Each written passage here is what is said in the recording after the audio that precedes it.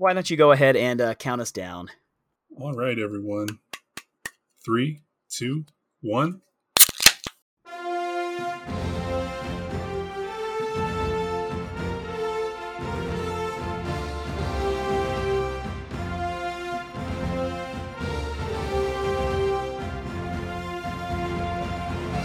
This beer is brought to you by our supporter, my own brother, Kyle DeRogers, who is one of our sponsors on our Ko-fi page. If you want to buy us a beer and help keep the show on the air, go to kofi.com/attemptadventure. So what have you got, James?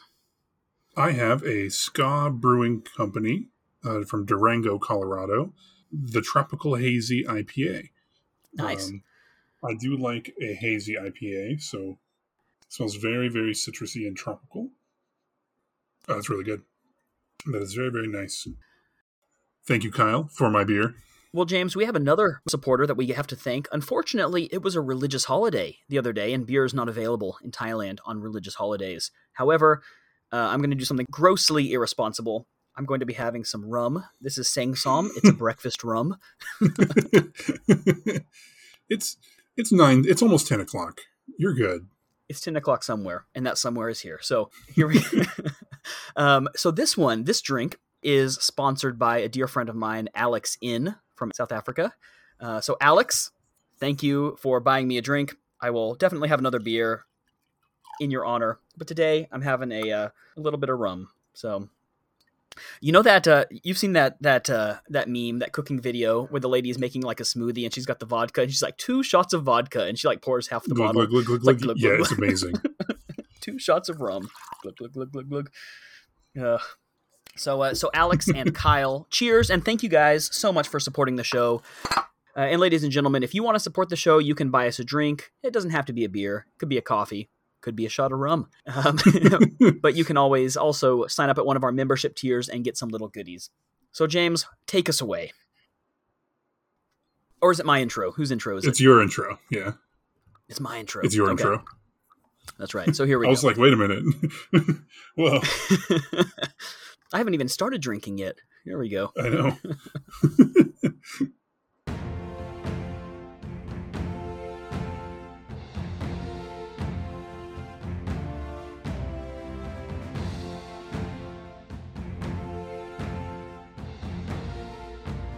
You are listening to Season 2, Episode 13 of the Attempt Adventure Podcast.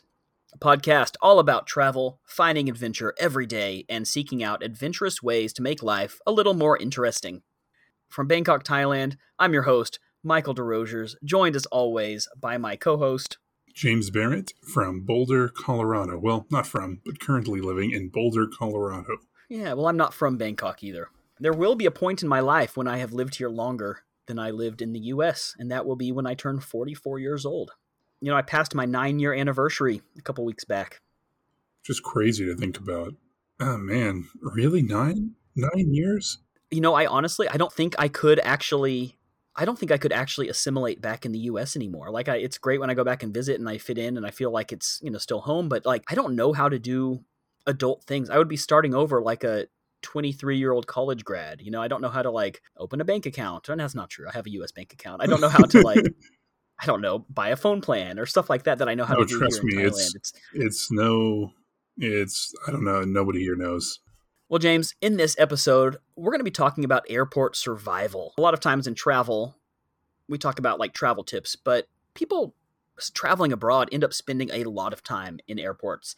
So I thought today we would share our favorite airport stories, as well as just tips and advice for passing those long, boring hours in the airport. Oh, man. But first, James, you did not have to do anything new or adventurous this week, and neither did I, but we both had to do penalties. We had to do 2. So you had to have coffee outdoors, and you had to learn about your nearest haunted site. I did.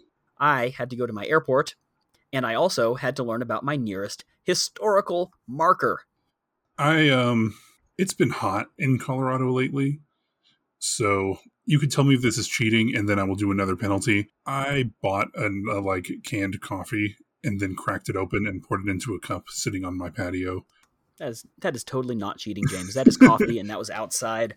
It's hot, and I don't have air conditioning, So it's one of the few days when I woke up. Normally it's still in the 60s when I wake up, and it's very nice. But for whatever reason, it was already almost 90 degrees by the time I woke up. And I was going to go plug my kettle in and make coffee and everything else. And I was like, you know what? No. I walked to the gas station, got a canned coffee, and opened it. How about your other one? How about your haunted site? What is the nearest haunted site to where you live? So the closest is Boulder Creek, which runs through downtown Boulder, basically Pearl Street Mall. Not a whole lot of information about this one, mostly like local sightings. It's not so much a historical haunting.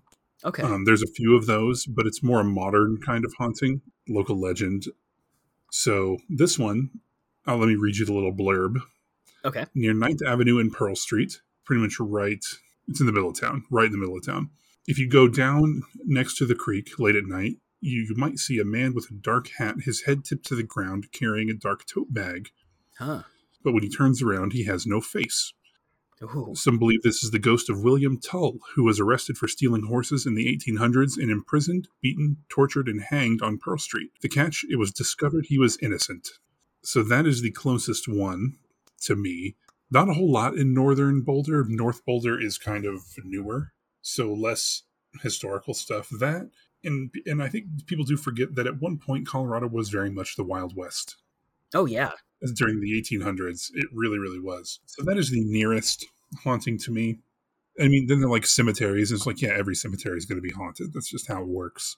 Awesome, James. I like that. Well done. You do not owe me $50. That's good. I don't have it. I don't have it, so it's really good. Well, good news for me, bad news for you. I don't owe you $50 either. I went to the airport. I did not go to Suvarnabhumi Airport. I went to Don Mueang International, which is near where I live. It's closer. You can take the bus there for 30 baht. Don Mueang Airport is actually the oldest airport in Asia. It celebrated its 100th birthday several years back. I think it's around 105, 106 years old now. It was open in, I can tell you for sure, let's see, 1914. Obviously, it's been renovated since then. It's a nice airport. It's a lot smaller than Suvarnabhumi. It is an international airport. It's more of a regional airport. You know, you can fly to other Asian countries real easily. That's really interesting to me because for those of you that aren't up to date on aviation history, the first powered flight in human history was only in 1903. Yeah, Thailand was way ahead of the game there. Yeah. Yeah, and I'm just realizing this is really thematic for our episode as well. That works out quite well. Mm-hmm. But yeah, it's a great little airport. I don't think you've ever been there, though, have you? I have not, no. I also had to find my nearest local historical site, and that is Chatuchak Market. And you have been there. So I know that you and I went there together. Chatuchak Market goes back to 1942. So in 1948, this is a little bit of Thai history for you. In 1948, Thailand had recently undergone a coup that ended the absolute monarchy. And it was currently under the administration of a guy named Field Marshal Plaek Pibun Songkram, also known as Marshal P, or just Pibun. He instituted a vast series of reforms in the country. A lot of things that you might recognize. He introduced the first constitution, the beginning of Thai democracy, the absorption of the Kingdom of Chiang Mai, which was previously a client state, kind of a quasi-independent client state, and unified Siam. Also changed the name to Thailand to modernize the country. He introduced the greeting Sawat Krap. Before that, Thais just asked, "Have you eaten yet?" in Thai. And he wanted to have an analog to hello. Yeah. Food, of course, very important. Hold on. Yeah. There was no way of saying hello. You would just greet someone and say, "Have you eaten yet?" Like, that's how important, like, hospitality and food meant hello. is in Thai culture. Yes. That's really interesting. Linguistically, this is really interesting, James, too. The word Sawatdi actually comes from the word swastika, which is a symbol in Buddhism for good luck, like a blessing of good luck upon someone. So when you're saying Sawat Krap, you're actually blessing somebody with a swastika, essentially. That's where that word linguistically comes from. Isn't that interesting? That is interesting. So he created that. He also created the modern Thai tricolored flag, which was modeled after those of Western countries. He instituted the Thai national anthem, a series of cultural mandates, many of which are still in effect today. And most importantly of all, he created, along with his private chef, the dish Pad Thai. Before this, he wanted to have a national dish. But Thailand has all these different regions, different culinary regions, and the food in the south and the north and the northeast, very different. What is your favorite? My favorite region of Thai food? Hmm. Of course, I love central Thai food, but I have it every day. So for special occasions, I love northern food. I love something like khao soi, which is like a kind of a curry soup with chicken. I love sai ua, this kind of spicy sausage. I believe it's Eastern for me. That's lob and Sticky rice, papaya salad, yep. yeah, minced pork, Hmm. like a som tam. So that's what he did, right? He wanted a dish that was of a neutral flavor that could be accepted by each of these regions. And he invented it basically from whole cloth with his chef to make just a national dish. So pad thai is not an organic food. It was created in the 1940s. Well, one of his mandates also was that every province must have its own market. Chatuchak Market was part of this. It was created as this weekend market, and even nowadays, it's still incredibly active. It's a bit more touristy now than local, but you can still get really great cheap stuff there. You can find everything. I mean, silverware and clothes and candles and just trinkets. I mean, you've been there. Let's talk about Chatuchak Market for I a second. have. You even Okay. got to see the famous paella guy, the big Spanish man did. that cooks paella and dances with a photograph of himself. I do want to bring up one thing before we continue on. Mhm. Again, just if our listeners don't know, the swastika is a very old symbol and was adopted by Hitler and Nazi Germany. So it was Hindu and Buddhist long before it was. I'm a bit desensitized to it. You know, I see it Yeah, everywhere. Nowadays, I see it written on people's houses and on people's necklaces. It's not a Nazi thing. This is not a Nazi thing. yeah. So yeah, just thought I'd bring that up for those of you that maybe don't know and are like, wait a minute. That's a good point. I'm like, in the 1930s, they instituted the swastika. Unrelated. Unrelated. Unrelated. It's like a kind of peace and good luck and kind of all the things. So just a little, Thank you, James. That's important. Yes. Appreciate it. And so as back to Chatuchak, right? Chatuchak, yeah. Chatuchak. Or JJ Market. You can call it JJ Market as well. It is hectic. What we kind of did was we just sort of, because there's the outer rim and that's where all like the food stalls are and like some like bit more popular vendors and things like that. But then you just enter into this maze of stalls and you just kind of get lost and you just wander and wander and wander. And there's everything again from silk scarves to candles, and I saw one that was selling paintings and electronics, antiques, books. I mean, like exotic animals. Yeah. Well, here's a fun fact, James. It has 15,000 stalls, 11,500 vendors, 27 sections, over 200,000 visitors every weekend, and it is the world's largest weekend market. It's a lot of fun. Highly recommend. And you got to see the paella guy, who is this Spanish expat who makes a gigantic, like just massive thing of paella. I didn't get to eat any of his paella because he is popular. I never have either. No. I saw him at immigration once. Give him a little head nod. Do expats have like a head nod? Do you look at another expat and you're like, all right. No, I do not make eye contact with them. I'm like, hey, just because we're the same ethnicity doesn't mean I have anything in common with you. It really bugs me because it's usually tourists, not other expats. They'll be walking around the street and they'll be like looking at me and like, I'm like, just because I'm white doesn't mean I want anything to do with you. I wouldn't acknowledge you in America. Why would I acknowledge you here in Bangkok? That's true. That is very true. But I don't know. The paella guy, he's a bit of a celebrity. I don't know. James, have you ever encountered a celebrity in the wild, and what do you do when you see them? I mean, it kind of segues into it because mine was at an airport or more on a plane. Mine was too. Do you remember the show Supernatural? Yes. The two brothers, there was Dean and Sam. I forget his name.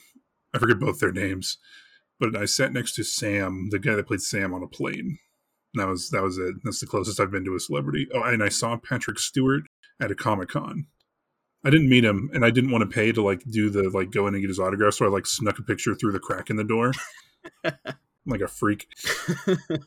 I once saw George R.R. Martin at LAX, but I didn't bother him. That is the thing. Is if you do see a celebrity, I mean, part of me is they're celebrities, so they're used to it, and if you want to politely ask for a picture or something, I wouldn't do it because I'm awkward. And so I would just I talked to this guy. I literally sat next to him on the plane and I talked to him for just a little bit, but it was just like, I'm just on a plane. Like, I'm not. Because like they're going where they want to go. They're not like here on celebrity business. Like with George R.R. Martin, how weird must it feel to just be like walking through the airport and like people know who you are, you know? He's very recognizable. He had his little hat and his beard and everything, you know? Like he was like he wasn't in disguise, James. He was exactly how you pictured. I don't think he can disguise himself. Honestly. That was the day I moved to Thailand. That was when I left the US. It was a good omen. I saw we've both seen Hodor. Not the actual Hodor, but he was just his neighbor. My really, really tall neighbor. This man he had to be 7 foot something. This enormous man. And he wasn't just tall, he was huge. He was a huge man living in a tiny apartment. He was, yeah, James, that's a good point. He was proportional. He was just really big. Because I remember like passing him in the door, and I'm a big guy. I'm fairly tall, like I'm broad. I'm a big guy.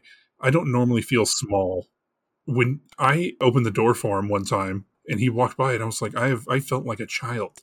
Anyway, I hope you're doing great. We're not calling him Hodor out of offense. He was just huge. He's just a large guy. I saw him get in a taxi once. It was spectacular. So he was probably like the size of Shaq. Like legitimately. Like, he looked like he was like a white Shaq. Anyway, we're getting off topic again.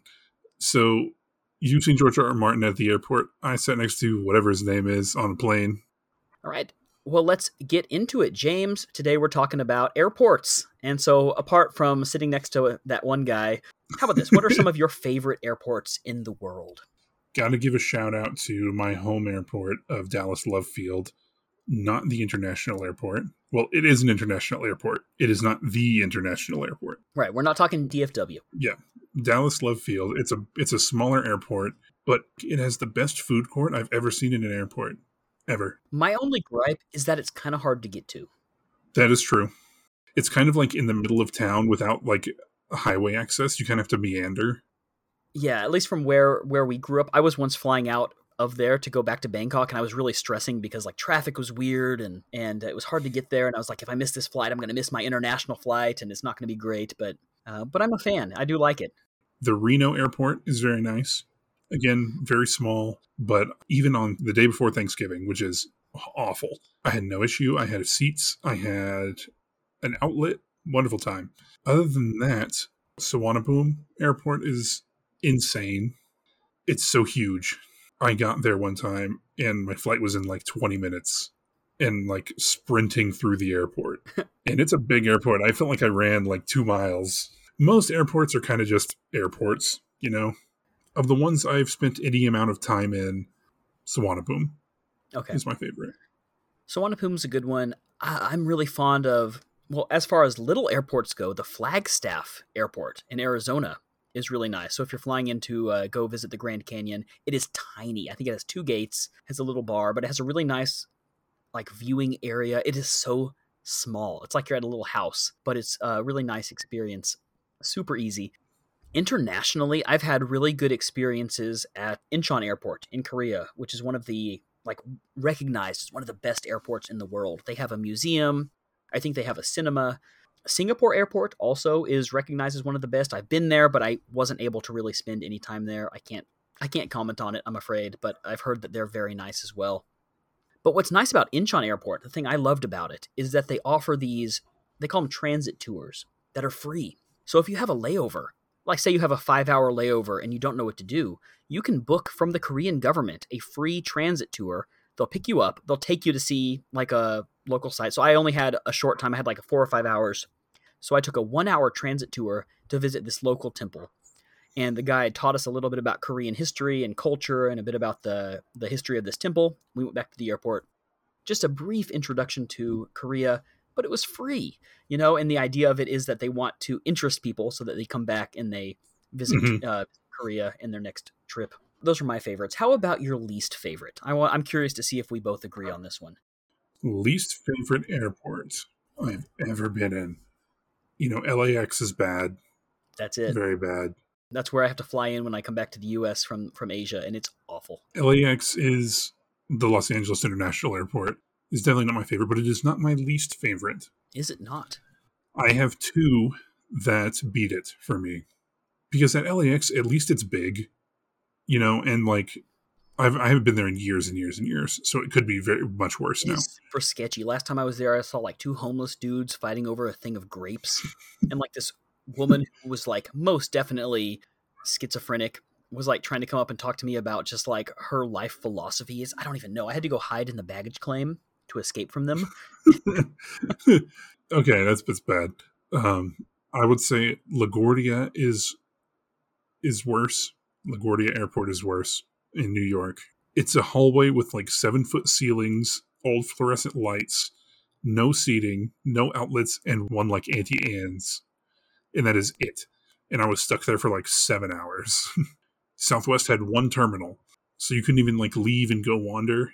And then Las Vegas Airport, I hate it. One, always packed, full of stupid slot machines and all this other crap.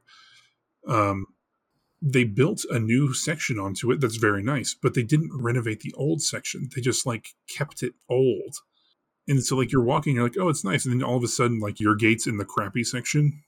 And I don't know, it's more, if I can find a seat away from people and just chill out, I'm pretty much okay with anything. Like, I don't really care about the amenities because there's always going to be like a place you can go get some crackers and a $7 bottle of water. Yeah, but like you get your little thing of grapes and you hide from the homeless and guys. You go sit. Yeah. To be clear, James, they were not my grapes. They were just on the floor. I was just trying desperately to be inconspicuous. But no, I mean, if I can find a spot away from some people, it doesn't have to be like by myself because I know that's not really feasible in an airport, but like in an unused gate or something where I can sit and like pull out my computer and like watch Netflix or something in some relative peace, I'm fine. But like LaGuardia, there were like, because all these flights were delayed. So people were backed up for hours and hours and hours. And so there was no seats. People were just sitting in the hallway, just lined up along the hall. And it's just terrible. Just terrible. But those were not my worst airport experience. My least favorite airports did not have my worst airport experience. So where was that? That was in, is it Pudong? Pudong in Shanghai. Thank you. I was drawing a complete blank. Man, I spent so much time there. Well, you're blocking it out. My worst airport experience was in Pudong International Airport in Shanghai, China. I have never had just a worse time in my life. I've been there twice and have purposely routed every other trip I've ever taken not there. My first time I went there was the very first time I ever came to Thailand. I got the cheapest flight and it happened to go through Shanghai. This is not a dig on Shanghai. I'm sure it's lovely. I flew from Dallas to New York, which is a 4.5-hour flight. Then from New York to Shanghai, which is a 15.5-hour flight. And then I had a 17-hour layover where they would not let me through security.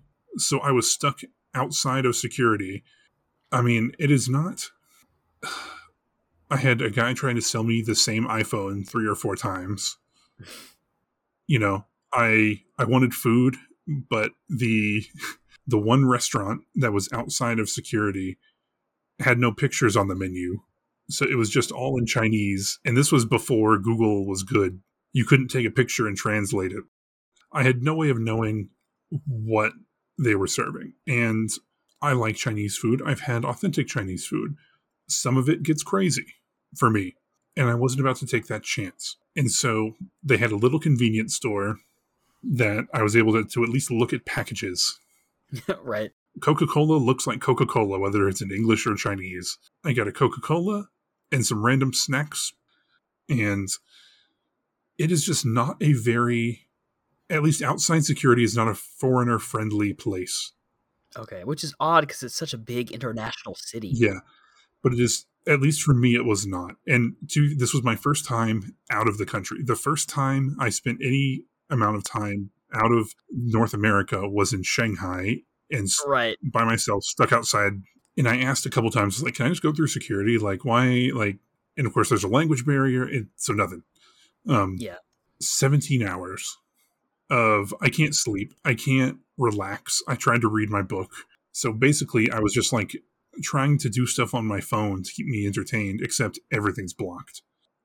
I can't watch Netflix. I can't just surf the web. I can't do I can't talk to people because everything is blocked. And so 17 hours felt like 50. And it was so bad that on my way back, I had to lay over at the same airport, but for 22 hours. And I got a hotel. I don't even remember. It didn't matter how much at that point. I was willing to pay whatever. So I stayed at like the super like fancy hotel. Like the airport hotel? No, it was actually like 5 or 6 miles away from the airport. I got there and I'm in my tie clothes. I'm in shorts and a t-shirt. Yeah, I called the hotel and we eventually are able to communicate that I need someone to pick me up at the airport. So they send someone and I step outside and it's like 20 degrees. It's so cold. Like, oh man, I have never slept so good though. I bet. What's the funniest part is like you joked about me blocking it out. I kind of do. Like my brain doesn't register that I spent the night in a Chinese hotel. Like the next day, my flight wasn't until like 3 p.m. And so I was just, checkout was at 11. I checked out and I just hung out in the lobby and I went to the restaurant and I had a burger. Nice. It was like a Radisson or something. It was a European or American hotel chain. I had like a mushroom burger in the hotel. It was great. It was delicious. It was a pretty hotel. Like it had like a waterfall garden outside. It was great. But my brain legitimately blocks that time period out. Oh man. But anyway, I did meet a very, very nice guy. A few nice people there. First one I met on my flight from New York to Shanghai. I forget his name. He was great. He did not have a long enough layover because he was originally from Shanghai, but he was going to visit family in central kind of China, in like some rural parts of China. And so we had been talking. We sat next to each other on the plane. We were talking, and he didn't have a long enough layover, or he was going to show me around Shanghai. And I was like, that would have been way better. Yeah. Than just sitting in the airport. Oh well. So that is my worst airport experience. It may sound silly because it was just long, but oh man. Well, that's kind of the point, right? That's kind of what we're talking about today. Like sometimes you have to have a layover for 12, 14, 22 hours. Like what do you do if you're not going to get a hotel? Mm-hmm. I mean, I've done all sorts of crazy stuff to pass the time. So let's talk about that, James. How do we survive? Because airports are typically, I would say, safe. The biggest, quote, survival is boredom, right? The thing you have to survive. Yes. Boredom of just being stuck there in this gray, fluorescent sort of... and time moves differently in airports. Yeah. Like, airports kind of feel like their own dimension. Like, it doesn't feel real. And time moves very differently. If you are running behind, an hour is 10 minutes. If you are there too early, an hour is eternity. Yes. And you're right. I mean, again, there is nothing to quote unquote survive. Most airports are very safe, but boredom is awful. So, and I know I just repeated you, but like, it's how podcasts work. You just repeat each other until you reach an hour and then you're done. So, in short, James, there's nothing that we're really worried about surviving, but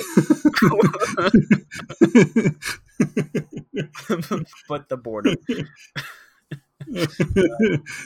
Oh man. What do you do? Let me give you a few of my tips, and I want to hear a few of yours first. So first of all, my first tip is just check if there is a transit tour.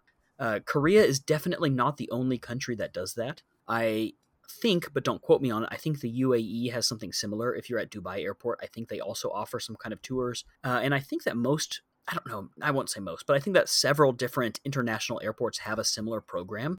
So just Google it. Google whatever airport you're at, transit tours, something like that. You might be able to find something to have a guided tour. This way you're not like running out on your own. You're guaranteed to be back in time. You're not trying to find out where to go or what to see. You're just on a tour, created by the airport or by the Ministry of Tourism. And that's a really cool way to, A, pass the time, but B, learn a little bit about the country that you're in just for that short time that you're there. If you don't, or if you're not able to do that, you could always just go to a taxi driver, say how much for one day, I don't know, $50, $100, whatever, and have them take you to the best, most famous tourist sites. They're going to be way more touristy, but you're still going to see some of the sites. You can at least get out and explore a little bit. I would rather have an organized transit tour if I'm in that scenario, but that's an option as well. So, I mean, what else? Mhm. What else can you do to pass that time if you can't leave the airport? I like walking around the airport, for one. A lot of airports have quite a bit of history behind them. And places like, especially in the US, big airports, some of them have like museums inside them. Yeah. Museums, art installations, things like that. Stuff to help you in your hour of need. Right. So wander around the airport. If you're the talkative kind of person, maybe try and start up a conversation with someone. They're not always going to reciprocate, but it never hurts, Especially if someone is as bored as you are, they're going to be happy to have someone to talk to. Michael, you and I do most of our traveling alone, it seems like. Yes. And so this is kind of what that's focused on. If you have a person with you, it's way better. Way, way better. At least you can talk to someone, right? Yeah, it almost doesn't matter how long the layover is if you can just talk to your friend. And we'll have a story about that in a little bit. Yes, we will. DFW has that sound maze. Have you ever been able to figure that thing out? I have not. I've honestly only ever been to DFW Airport like 2 times. Really? Okay. Yeah, I almost always fly out of Love Field. Okay. See, I've only been to Love Field like 2 or 3 times. Well, for a long time, I was able to get really cheap flights on Southwest. Right. And so for a long time, I had no reason to use another airline. Now I'm just kind of like, yeah, I can use whatever. But so I've only been to DFW Airport flying back internationally. Ah, okay. So you've never actually tried the sound maze? I have not. It's in Terminal D, which is like the international terminal, but I've never actually been able to figure out how it works. It's very confusing. Yeah, because even when I do fly out, I have flown out of DFW internationally, but I fly to somewhere else in the US first. Gotcha. Okay. Like I flew from Dallas to Houston, then Houston to Tokyo. Yeah. Which Tokyo Airport, that's a good one too. Also nice, yeah. Both of them. Narita and Haneda, both nice. I've been to Narita, and it was very nice. I have a tradition at both of them. Whenever I'm in Tokyo, either airport, I'm usually just there for a layover. I will always grab a beer at the convenience store, and I will go and I will sit on their viewing deck, because both airports have a really nice, like, airport viewing deck. And I guess if you smoke or whatever, you can go up there and smoke. But it's a nice place to sit down, crack open a beer, and just watch the planes take off and land, kind of feel the cooler air. It's kind of one of my travel rituals when I'm laying over in Japan. And it's a fun way to do it. So if your airport also has a viewing deck, which a lot of them do, that's a really fun way to pass the time. If you can, especially if you can get a beer, just go and, sit down and enjoy for, an hour or so. It's nice. There's another tip. Drink a beer or two. Yeah. It helps. Oh, it helps. You can have like a beer at 6 a.m. because nobody cares because you're at an airport. And again, time's not real. Right. Go get a beer, go get a Cinnabon, and just enjoy eating the worst foods humanity can come up with. I think it was Frankfurt, and I had a layover for like 5 or 6 hours. So I just went to the shower, and it felt nice. After being on the plane, you kind of feel kind of grimy and greasy and gross. So, I always carry a change of clothes. So I just went to the airport, took a shower, changed clothes, and felt so much better. Because after 15 hours on a plane, like, an airplane is the only place you can somehow be freezing and sweating at the same time. It's disgusting. Air travel is not glamorous. I don't care what anyone says. Unless you can afford business class, it is honestly my least favorite way to travel. I would rather be on a boat. I would rather get on a container ship. Honestly, I would love to do that. I would love to sail across the sea on a container ship. You can do that. You can book a ticket if you want. You can. They're like, look, and there's nothing to do for you. Like, you bring your own stuff because there ain't nothing for you. You eat when we eat, you eat what we eat. There's no entertainment, nothing. But anyway, so just sort of embrace the weirdness that is airports. One time I got a haircut in Japan just to pass the time. Why?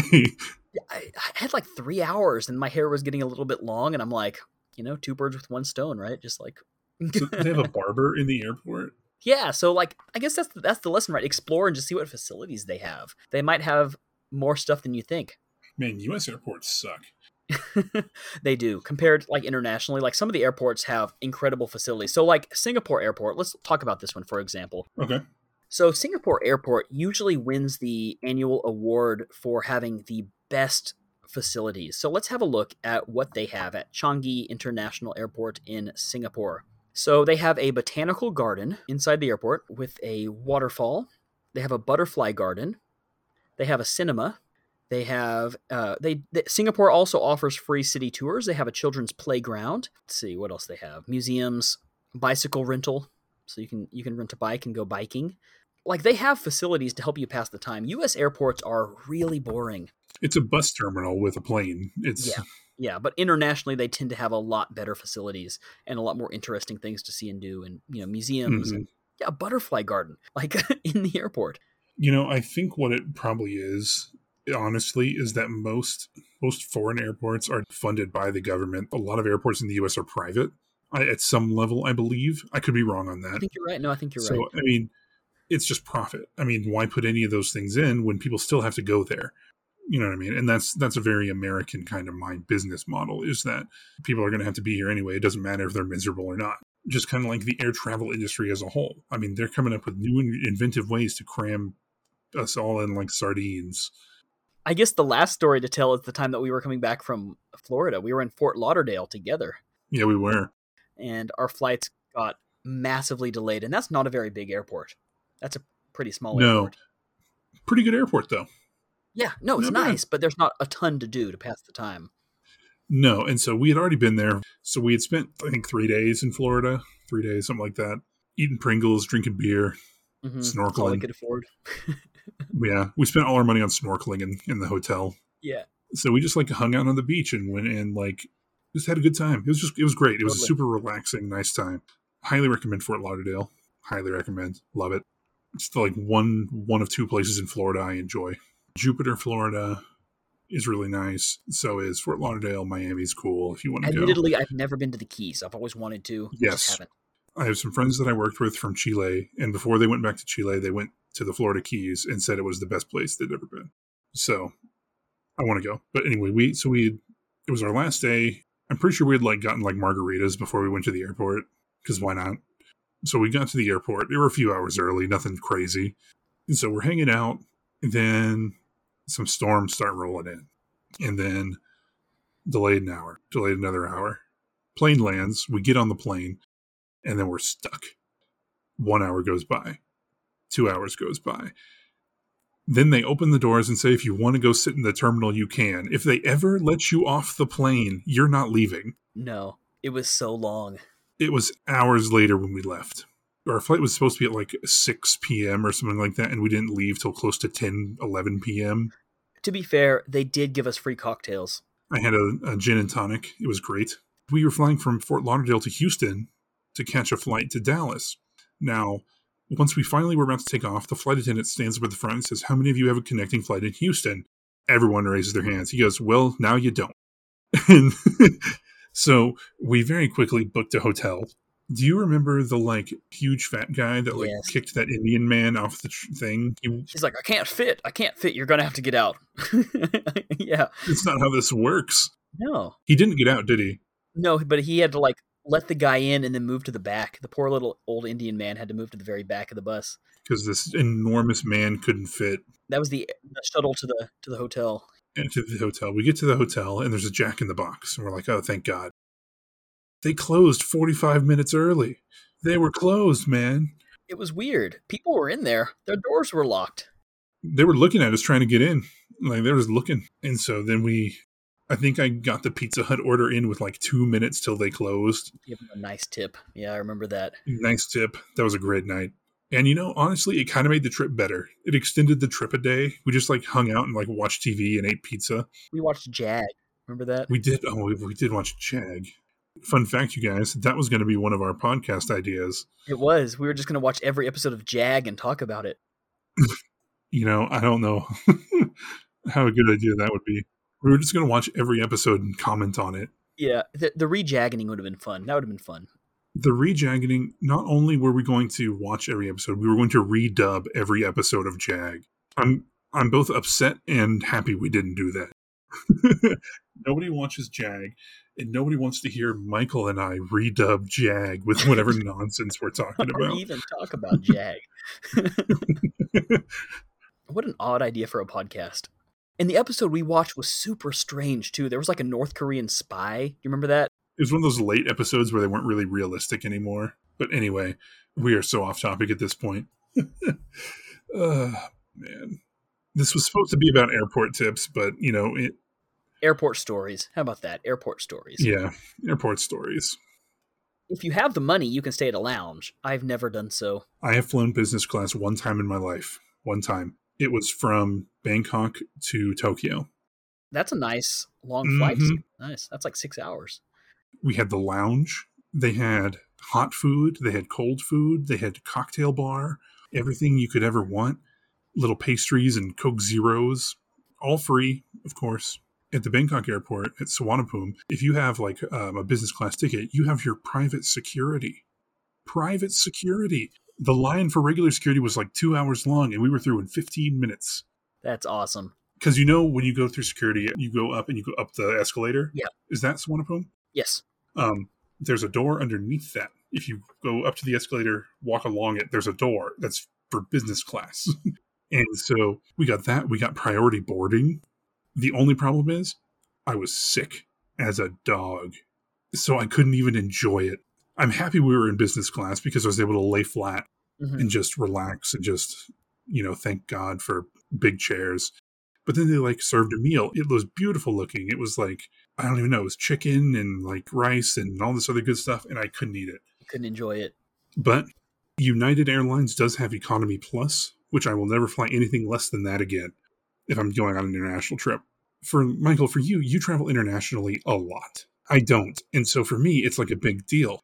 And so when I do, I'm willing to pay the extra couple $100. Me and my wife, when we last went to Thailand, we had Economy Plus, and you get seats that are, there's 2 seats, then 3 seats, then 2 seats. So it's the same layout as business class is typically on the older planes, but it's just me and her on a row. They're wider. You have leg room. You can lay back.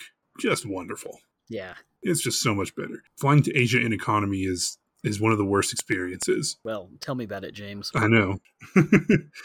You should upgrade one time. Just if I had the money, believe me, I wouldn't be flying like this. That's true.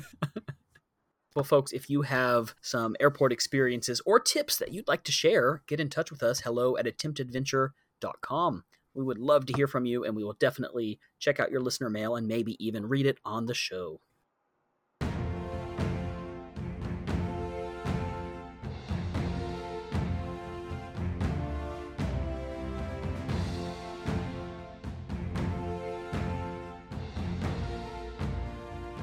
Well, James, it is now time for our favorite segment, Adventures in the News.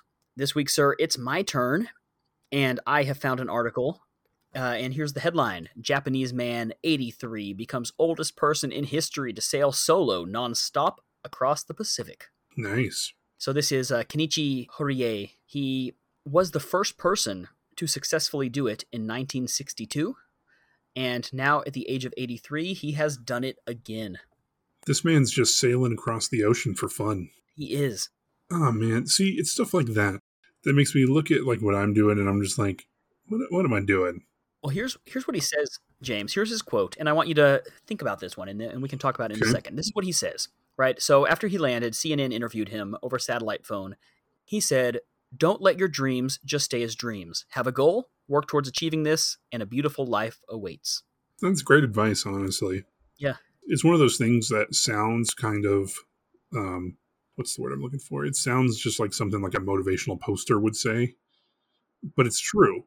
It's true. And to hear it from someone that actually did it and not like a life coach, you know what I mean? Not that being a life coach is bad, but that's awesome. Yeah. Well, congratulations again.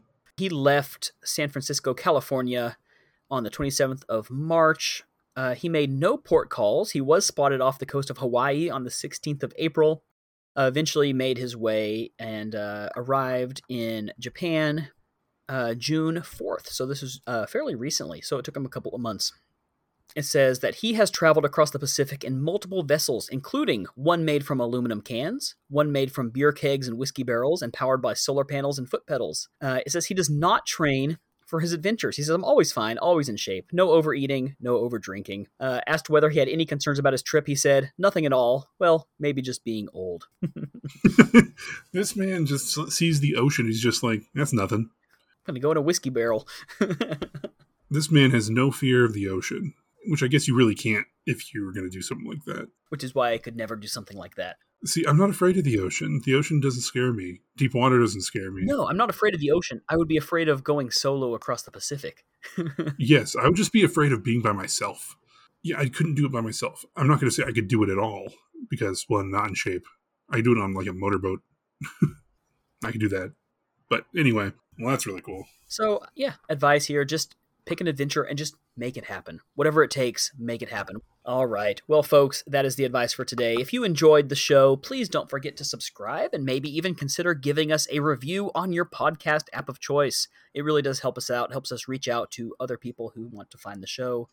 Don't forget you can check us out on our Ko-fi page, kofi.com/attemptadventure, or click the support the show button on our website. There you can buy us a beer and help keep the show on the air. You can find more Attempt Adventure content on Facebook, Instagram, and YouTube, where we are Attempt Adventure. And as always, you can send listener mail to hello@attemptadventure.com, or just click the little contact us button on our website, and it will send it directly to our inbox. Mm-hmm. We will see you next time, and until then, keep adventuring.